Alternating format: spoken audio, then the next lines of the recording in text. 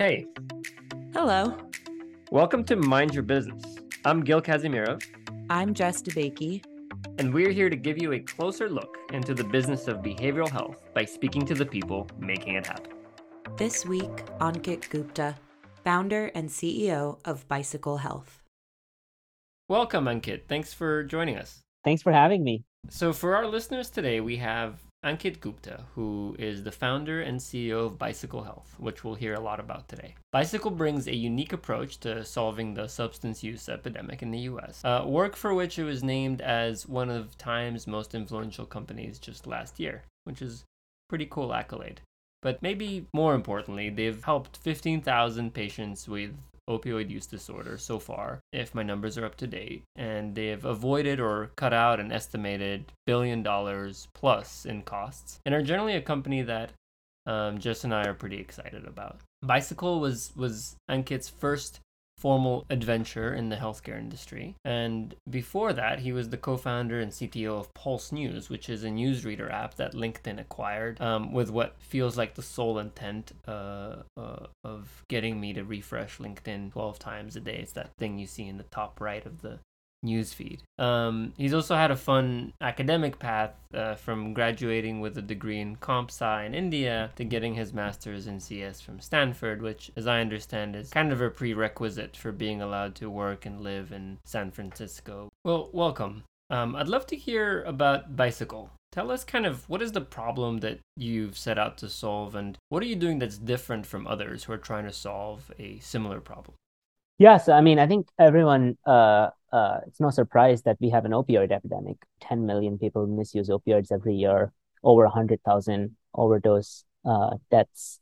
And that rate has actually gone up during the pandemic. So it's made the problem worse. I learned about the opioid epidemic mainly through the work that my wife does. She's a physician. We got married about 5 years ago, and started learning about the patients she's seeing and what she does at the hospital. And we were living in Boston at that time, and I was quite surprised by how many patients with opioid use disorders, substance use disorders were coming in. And I think that was about when the fentanyl epidemic had kind of started to take shape, and now fentanyl is in the drug supply kind of across the country. Um, and so I started learning more, started talking to people in recovery, started um, hearing stories of sort of how addiction developed, how they got into treatment, how recovery is going. And I realized that there are so many barriers to getting help. A big barrier was just the stigma of addiction alone. People didn't want to be seen walking into clinics. They didn't want to have their car be parked outside. A lot of people who are using opioid pills didn't feel like they are a heroin addict or opioid addict, kind of like this person injecting, whereas it's kind of the same thing. So there's a lot of stigma. There's a lot of just barriers around the care model, the efficacy, around having doctors available nearby. 40% of counties in the US don't even have a single medical provider that can provide opioid addiction treatment. Sometimes patients have to travel long distances. So all these barriers essentially manifest in the data. 90% of people with opioid use disorder don't access treatment. And that number hasn't changed. It's only gotten worse during the pandemic. Yeah. So I think, the more stories I heard, the more I felt like the more personal it became, right? This can happen to me. Like I could be prescribed opiates and the outcomes could be as worse. And so I thought telemedicine is a great way to overcome a lot of these barriers, especially stigma, especially availability of doctors, especially the care model. And we really wanted to increase access to high quality, convenient, and confidential opioid use disorder treatment. So that's why we started Bicycle Health. We, had humble beginnings. We were a small clinic in Redwood City, California. We were serving our community. We had a 50 or 100 patients, and essentially it was a small business. But then some of the regulations changed during the pandemic, which really allowed us to scale our care model. And we saw that our outcomes actually got better because of some of the changes we made on the care model side. And so that's what really allowed us to scale and is allowing us to make the kind of impact you mentioned, where we've actually served now over 17,000 patients. We're now in 26 states. In fact, 27. We just launched in Minnesota today. And so we're really able to now expand access quite quickly while providing a pretty high quality of care. Since the time of recording, Bicycle has expanded their reach even more. They've now served 20,000 patients to date across 32 states. I'm curious what that transition looked like from brick and mortar clinic to virtual. Was the plan always to go the telehealth route, and you felt like the best kind of step in that direction and path into the market was to start in person? And then what did that look like to take it to that step and expand? Yeah, so the plan was always to have a telehealth model, but uh, there was a regulation, or there is a regulation called the Ryan-Haight Act, which is waived during COVID.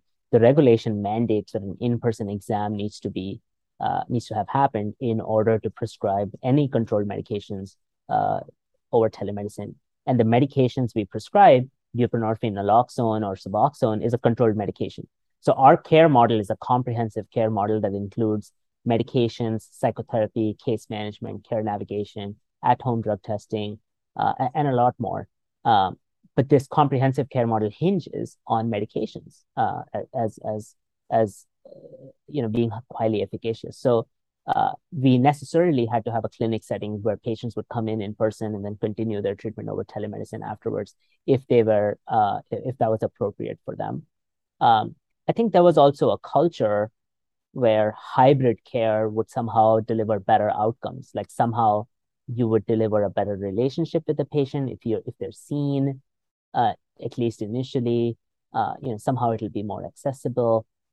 A lot of those assumptions were challenged during COVID. So, the Ryan-Haight Act was waived during the public health emergency. We had safety concerns, so we made sure our medical providers start working from home. Fortunately, we already had the telemedicine platform built out. So it was very easy for us to move our entire patient panel to a purely telemedicine-based model. And we monitored outcomes for the next few months. And what we found was that outcomes were actually improving. We were way more responsive to patients. Patients were way more engaged. Our median time to enroll a patient, since from the time they call us to the time their initial appointment happens, went down from 4 days to just under 24 hours. And that's huge, because the window of motivation to change your life, especially overcome addiction, is pretty short. Like, it's quite easy to text someone and they'll show up with pills at your doorstep. So enrolling in treatment needs to be as easy as well, and we were able to achieve that through telemedicine. So that's when we scaled. We opened our clinic up essentially to the entire state of California, and we were overwhelmed by demand. Literally, our systems broke by the demand that existed. And that's when I realized, I never thought this is a venture-backed business. You mentioned Pulse News. That was a venture-backed business. We raised financing, and we eventually got acquired by LinkedIn. But I was working on Docs and Hackers. It was a nonprofit. Bicycle Health was a community business. It was a small business. So we actually saw that since the care model is improving, the outcomes can be great. And now we can actually reach the kind of scale that a tech company can. It made sense to raise a round of financing and start growing the company that way. Very cool pivot. I can imagine it took a lot for your team. One thing I wanted to reflect on that you said was that it kind of became a personal mission for you, and you could see how you could be impacted by it too. Something I want to admit is, like, I actually couldn't see how I would never be impacted, but I wouldn't become an opioid addict until I had oral surgery. And I Oh my got God. prescribed opioids. And for those who haven't had them, like, they are scarily good. Like I took them maybe for a couple of days, and then I had to throw the pill box away, because I was like, Yeah. this is amazing. And you can imagine if someone is going through a lot of stuff in their life, Yeah. how easy it is to get hooked. It Yeah. was really scary. Yeah. really scary. I mean, my friends told me, people in recovery, who I'm close to, uh, they said, I took opioids. I felt great. And I was like, if I can feel this way constantly, like how much better can life be? Like that's the mindset. I had another friend who again had surgery, started taking opioids.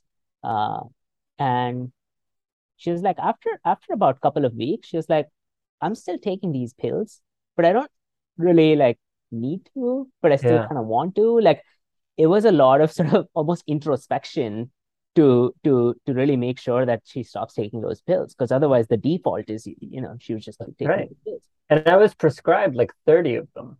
Yeah. Yeah. So Mhm. the data shows it's so Yeah. scary, by the way. One single pill, one single day of opioid prescription, the chances of you continuing to take opioids after a year is 6%. So that's just a single day. If you get a 30-day prescription, the chances of you continuing to take opioids after a year is 40%. Wow. Wow. Yeah. Yeah. And that goes up obviously. And so a 30-day prescription was the norm. In fact, 60-day prescriptions were the norm. And it was very easy to get refills, 3 or 4 years ago. Thankfully, that has changed now. Um, but imagine the effect not only on the individual, but also on the families. Majority of teenage opioid addiction starts in the medicine cabinet, Mm. right? Um, you know, there's very few people who actually use safe disposal of drugs. So if you just kind of throw them in the trash or whatever, you know, that can affect other people. It's Yeah. terrifying.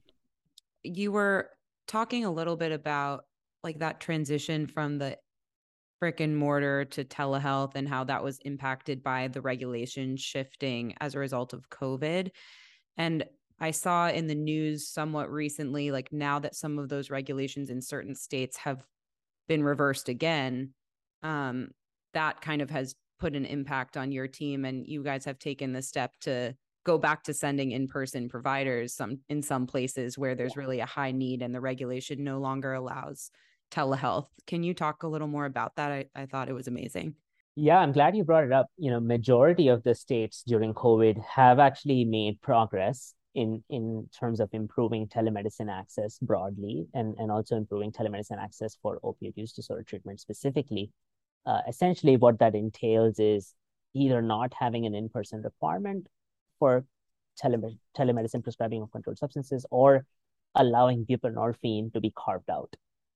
Because buprenorphine is the medication that we prescribe and also helps treat opioid addiction. But ironically, it's a controlled medication, just like opioids are a controlled medication. So, that label kind of throws the baby out with the bathwater. And so majority of the states have moved forward. Even on the federal level, we're expecting the DEA to come out with a special registration process for controlled prescribing, controlled medication prescribing that actually carves out buprenorphine. So there's a lot of progress that has been made, but a few states have moved backwards. Um, one of the most egregious states is Alabama in this case. So Alabama is the state that has the highest opioid prescribing rate in the country. Alabama has just under one opioid prescription for every single man, woman, and child in Oh this my God. in a year. So, state that has the highest opioid prescribing rates made it harder for telemedicine-based opioid use disorder treatment, especially a state that's quite rural. And so what they did was basically create a requirement that an in-person exam has to happen in the 12 months prior to providing a prescription through telemedicine. Um, it took us by surprise. We really tried hard to sort of educate lawmakers. I'm still doing that now, but the receptivity seems pretty low. Um, and so what happened was we created a task force. We had over 500 patients in Alabama. We created a task force internally to help these patients find local providers. And so we had lists of patients, we were doing outreach, we were marking patients that actually got local treatment. Um, think about a venture-backed capitalistic company actually actively discharging patients from their panel. Um, Mm-hmm. I'm not trying to brag here, but this is what was needed in order to help our patients continue care, because the alternative is relapse, right? And the extension of that, there could be adverse outcomes. And so we really wanted to make sure our patients get the care they need, continue to get the care they need. After about a month of this effort, only less than 20% of our patients had actually found local providers, because the providers don't exist. That's why telemedicine exists. That's why they reached out to Bicycle in the first place, um, for a variety of reasons. And so we were stuck between a rock and a hard place, where we still had over 400 patients who needed to continue their medication. A week was to go for this regulation to kick in. So we scrambled hard, and we sent two of our providers on the ground. They stayed in a hotel room in Birmingham, rented out the conference in the hotel room, and basically did physical exams all day long, um, for 6 days straight. And essentially, we're able to help about 300 of our patients to, Wow. be seen. Imagine doing 300 physical exams back to back for 6 days. And that too, we had to send two providers, because if one is on vacation, or, one is kind of not available, we need another provider. So it just makes the operation so complex. And so thankfully we were able to see, at least 300 patients. They came from all across the state to Birmingham, so we weren't able to, drive around in RV or whatever. And so now we have more time. We have 12 months to continue to find local providers for these patients. But what about the other 100 or so patients, right, who weren't able to make it to Birmingham? And they still don't have local providers, and we're still scrambling, and we can't continue prescribing medications for them. So I think regulators, overall, this regulation in Alabama helped improve telehealth access, but there are nuances to consider, and real patient impact that happens. And I think these regulators didn't do a good job at understanding what opioid use disorder, how opioid use disorder care could be affected through this change. Yeah. Yeah. Wow. That is really cool. It, and hard to imagine. I worked at Uber a long time ago, and a lot of our operations were extremely scrappy, but didn't usually involve, massively changing the lives of 300 people in the course of 1 week by, Oh, giving them the access to healthcare. So that is super cool. You brought up one I'm point very that was, proud. Yeah, I'm proud of the yeah, team. I mean, they scraped together this operation in hours, literally. very cool. Yeah. I think having that muscle is so important as a team. And then this is also what one team I worked on, we used to call type two fun, right? The stuff that's really hard in the moment and really uncomfortable, but then you look back and you're like, wow, those were the good old days. That was really fun. Um, Yeah. one point you brought up, I wanted to come back to, I thought it was really interesting, right? You like on the one hand, you are a venture-backed startup. You guys raised 50 million recently from some really reputable investors. And on the other, there is the kind of like the right thing to do for the member. In the ideal scenario, they always match up nicely. But of course, as we know, they don't always, Yeah. right? Like Cerebral got into some hot water trying to, I think, over optimize for revenue, Yeah. by over prescribing. And then you mentioned this specific example where you basically did the thing that is better for members, but worse for revenue. How do you, like, when you set goals on a quarterly or annual basis for your company, how do you balance those two? Like, if I had a row for, we have a revenue goal and a row for member outcomes goal, like, and they're not in line, like, how do you instill the kind of culture where the right thing for the member is the thing that you go with, or how do you balance those two? Yeah. I mean, I think that problem is more acute in healthcare, but that problem exists in every industry, right? Yeah. I mean, think about what's happening in Meta with teenage suicide and a bunch of other stuff. Yeah. You know, oil companies with oil spills, like it's a problem with capitalism. Uh, uh, the North Star metric for our company is something called comprehensive care units. So uh, again, unfortunately, you need metrics to optimize. Like that's how businesses work, right? Um, and it's typically pretty bad to have just one metric to optimize because that has negative externalities. Um, and so you kind of want to have one metric to optimize so that you can rally the company against that metric, but you also want to have checks and balances against the negative externalities. So, we're still trying to learn what that metric is for our company. Uh, it's definitely not revenue. It's definitely not patients. So this is the first time we're trying this, but we're calling it comprehensive care units. What that means is how many patients in the last 30-day periods received comprehensive care. Comprehensive care includes medication management, but not just for opioid use disorder and other co-occurring conditions. Did they receive active, were they working towards their treatment goals or their life goals, right? Did they receive active uh, uh, case management towards goals or psychotherapy towards goals? Did they receive at-home drug testing? Did they receive financial support? So that we've created this metric where we believe that maximizing this metric allows us to deliver on our mission, which is to provide high quality, convenient, and confidential care for opioid use disorder treatment for all. Um, Also, this metric does align with revenue to some extent, right? Um, but that it's not directly aligned with revenue. So there will be tensions where optimizing this metric might not necessarily optimize revenue. Um, and those tensions can be resolved through going back to our mission, going back to our values, and how that seeps into our culture. So I talked about our mission.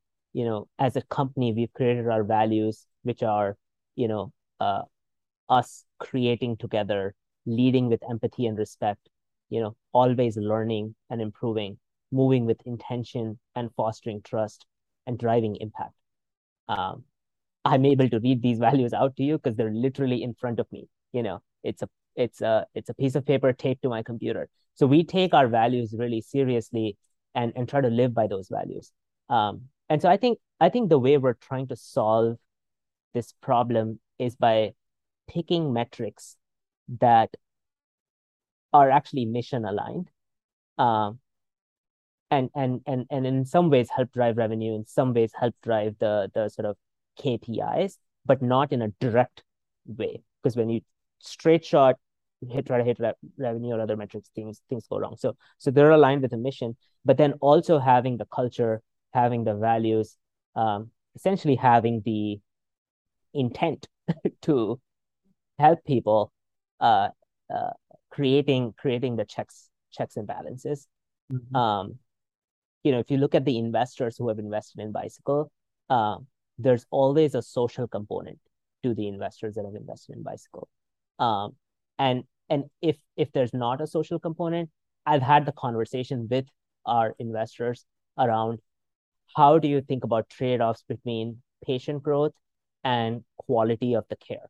Because there will always be, you know, some trade-off where we might want to pause on patient growth, sort of invest in quality, or we feel like the quality is great, we want to accelerate patient growth. And I've looked for nuanced responses. Like there's no black or white, right? Like a lot of what Cerebral did um, could be portrayed as both good and both bad. So there's some nuance, and if I have discovered a way of thinking through what how someone would make that decision, um, then they're worthy of joining Mm-hmm. the board. Uh, yeah, so I think it's sort of multifactorial, but it comes from obviously having the right intention, but then also creating the right metrics, having the right culture, having the right board. Um, Yeah. yeah, Yeah. hopefully that works. Yeah. Yeah. And this is a podcast about the business of behavioral health. So maybe as a follow-up, I'm curious about how you think about your business model. And first of all, like how you think about pricing and how you package and customers and so on, but also how you think that will evolve. Like, everyone's talking about value-based care. Is there a component of that in the future? I'm curious how you think about that. Absolutely. I mean, I think uh, I 100% believe in value-based care. I think that incentivizes uh, the right behaviors from all parties, aligned with the patient's goals. If you construct the value uh, model right, uh, so the way we contract with payers and employers is on a value-based care model. So it's a the rails of the model is a bundled payment model. So I mentioned the comprehensive set of services we provide, right? We basically contract on a bundle based on the comprehensive set of services we provide. Some patients might get more service, some patients might get less.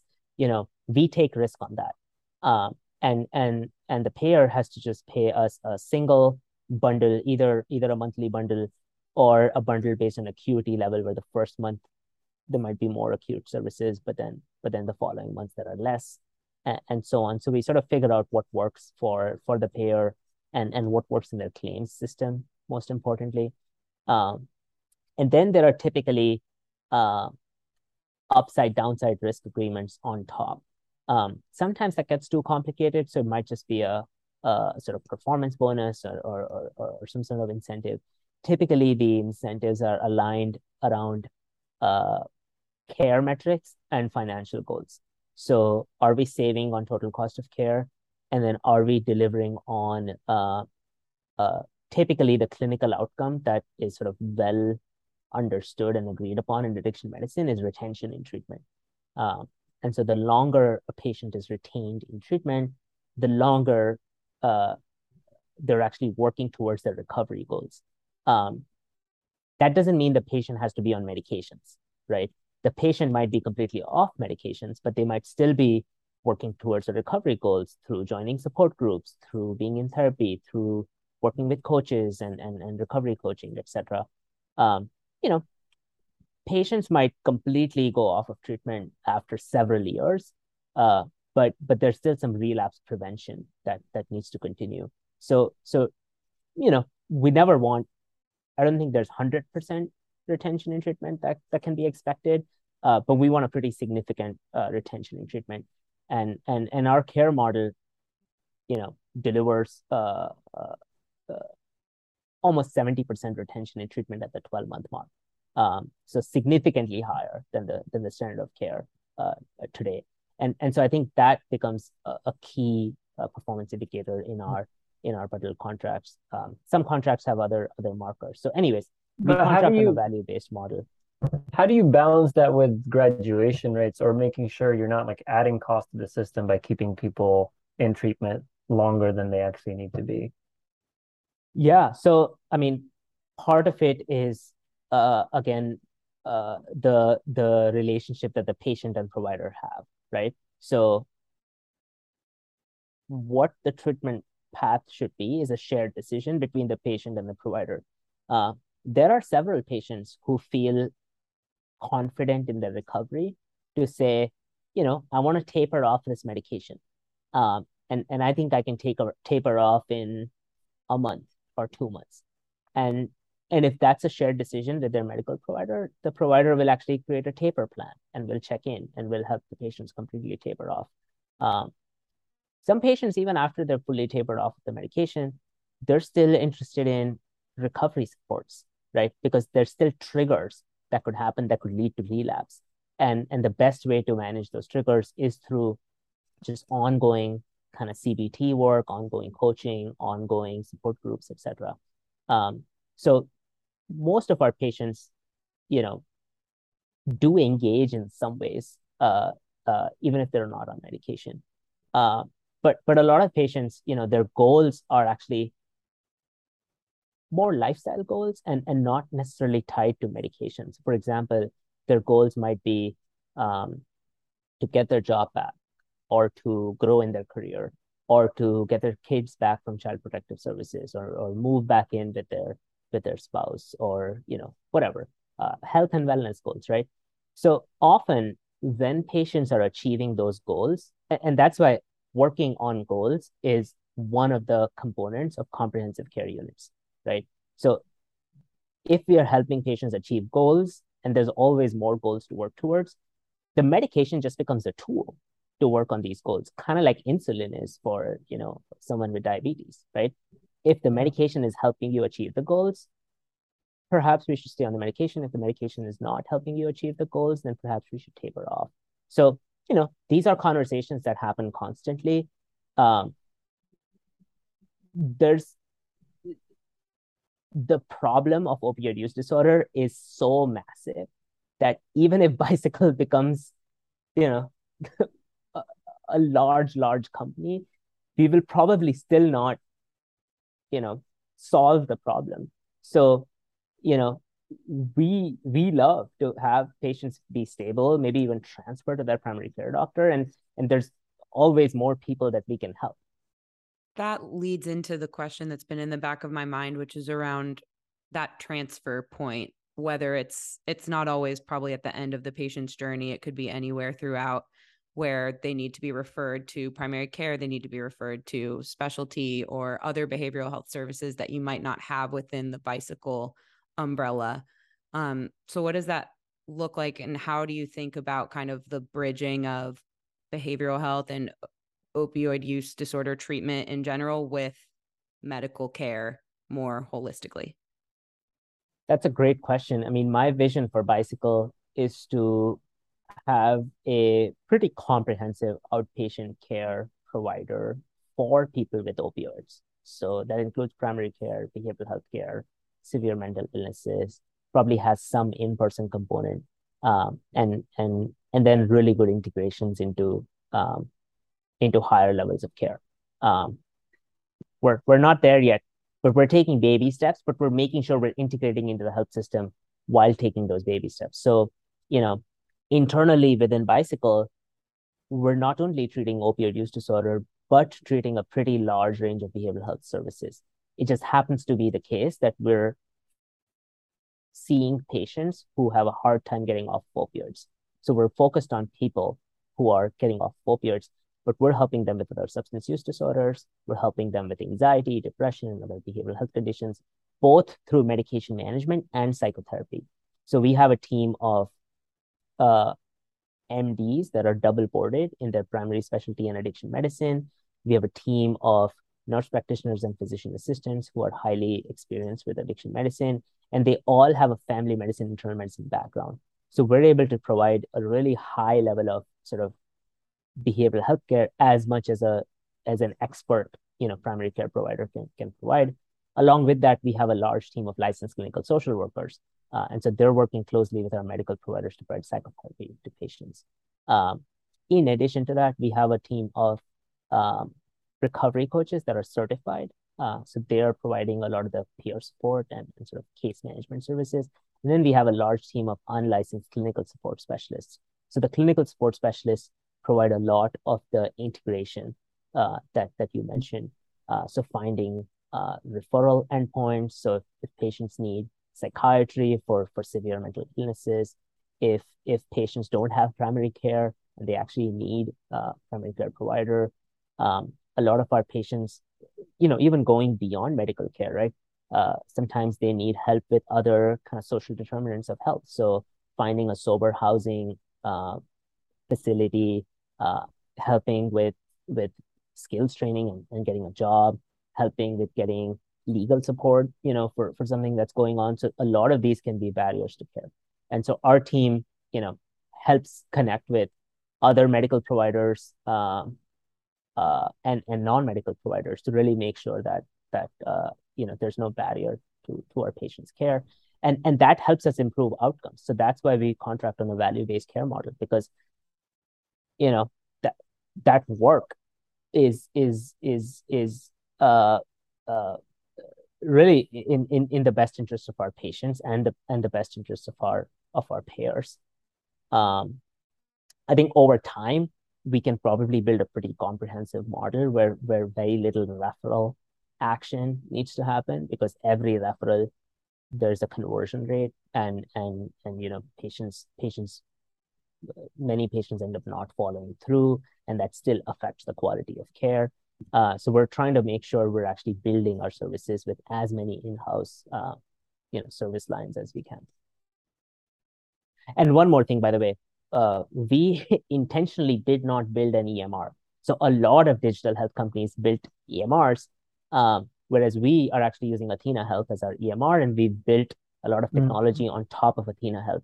So that again allows us to integrate with other healthcare providers seamlessly, because we can share notes, we can get referrals, we can send referrals, we can obviously send claims. So we knew that integrating into the healthcare system is going to be very important for our patients, and we made sure that technology can support that.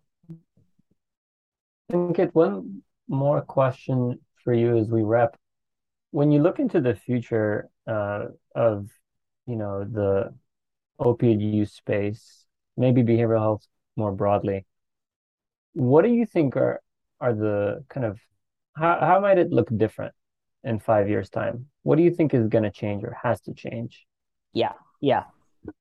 Okay. Number one, I You think have a the list. stigma. I have a list. Yeah. How long do we have? But number one is the stigma needs to go away.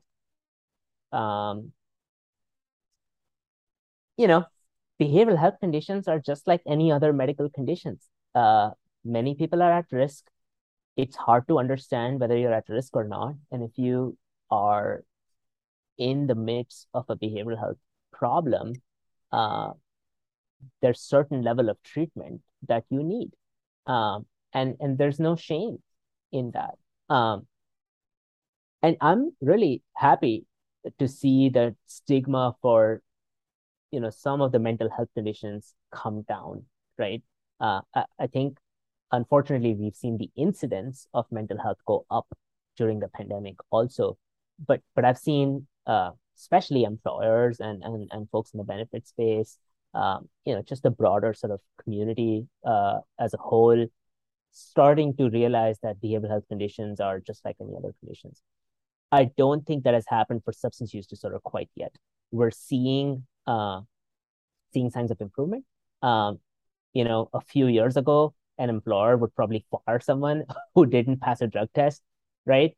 But now we're seeing employers actually refer patients to care and actually want to, help patients get better.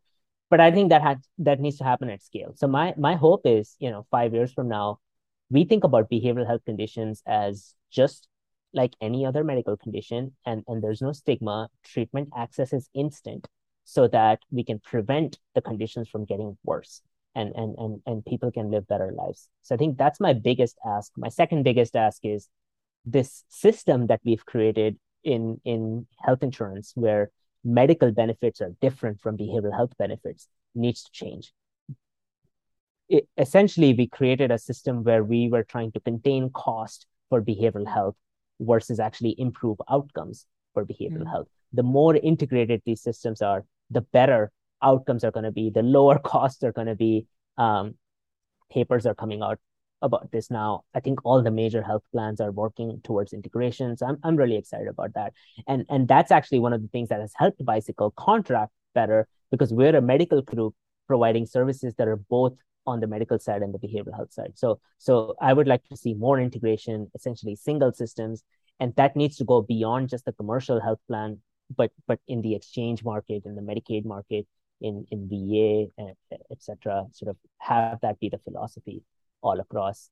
And then I think the third thing is, we need to significantly improve regulations to increase access to behavioral health treatment. Like you saw how regulations could essentially turn off access for patients in Alabama with opioid use disorder treatment, right? Regulations have a significant role to play in whether patients get access to treatment or not. And I don't think we have a really good understanding of where those levers are. I don't think even people in DC have a great understanding of where those levers are, but those levers are massive, and other countries have shown us those levers are massive. So we need a pretty kind of significant investment in understanding those regulatory levers and changing those regulatory levers, so that companies like us shouldn't even exist, right? Like we're trying to we're trying to solve a problem that the system created because of regulations, because of these sort of broken parts of the healthcare system, and it's only getting worse. So those are my hopes for the next few years. Yeah. Cosign. Done. We'll make it Yeah. happen. Yeah. Well, thank you so much, Ankit. It was such a pleasure to learn about Bicycle, to learn about you and your vision, and to learn more about the OUD space, the SUD space. Yeah, it's been really, really a pleasure talking. Anything else from you, Jess? No, thank you so much. I wish we could have double the time because this was awesome. I Yeah, learned a lot. I So feel thank the you. same. No, I appreciate it. Thanks for having me on. This was fun. Thanks for listening. We've got new episodes coming out every other Tuesday, so stay tuned wherever you get your podcasts. And feel free to connect with us on LinkedIn if you're interested in chatting more or even being on the show. See you next time.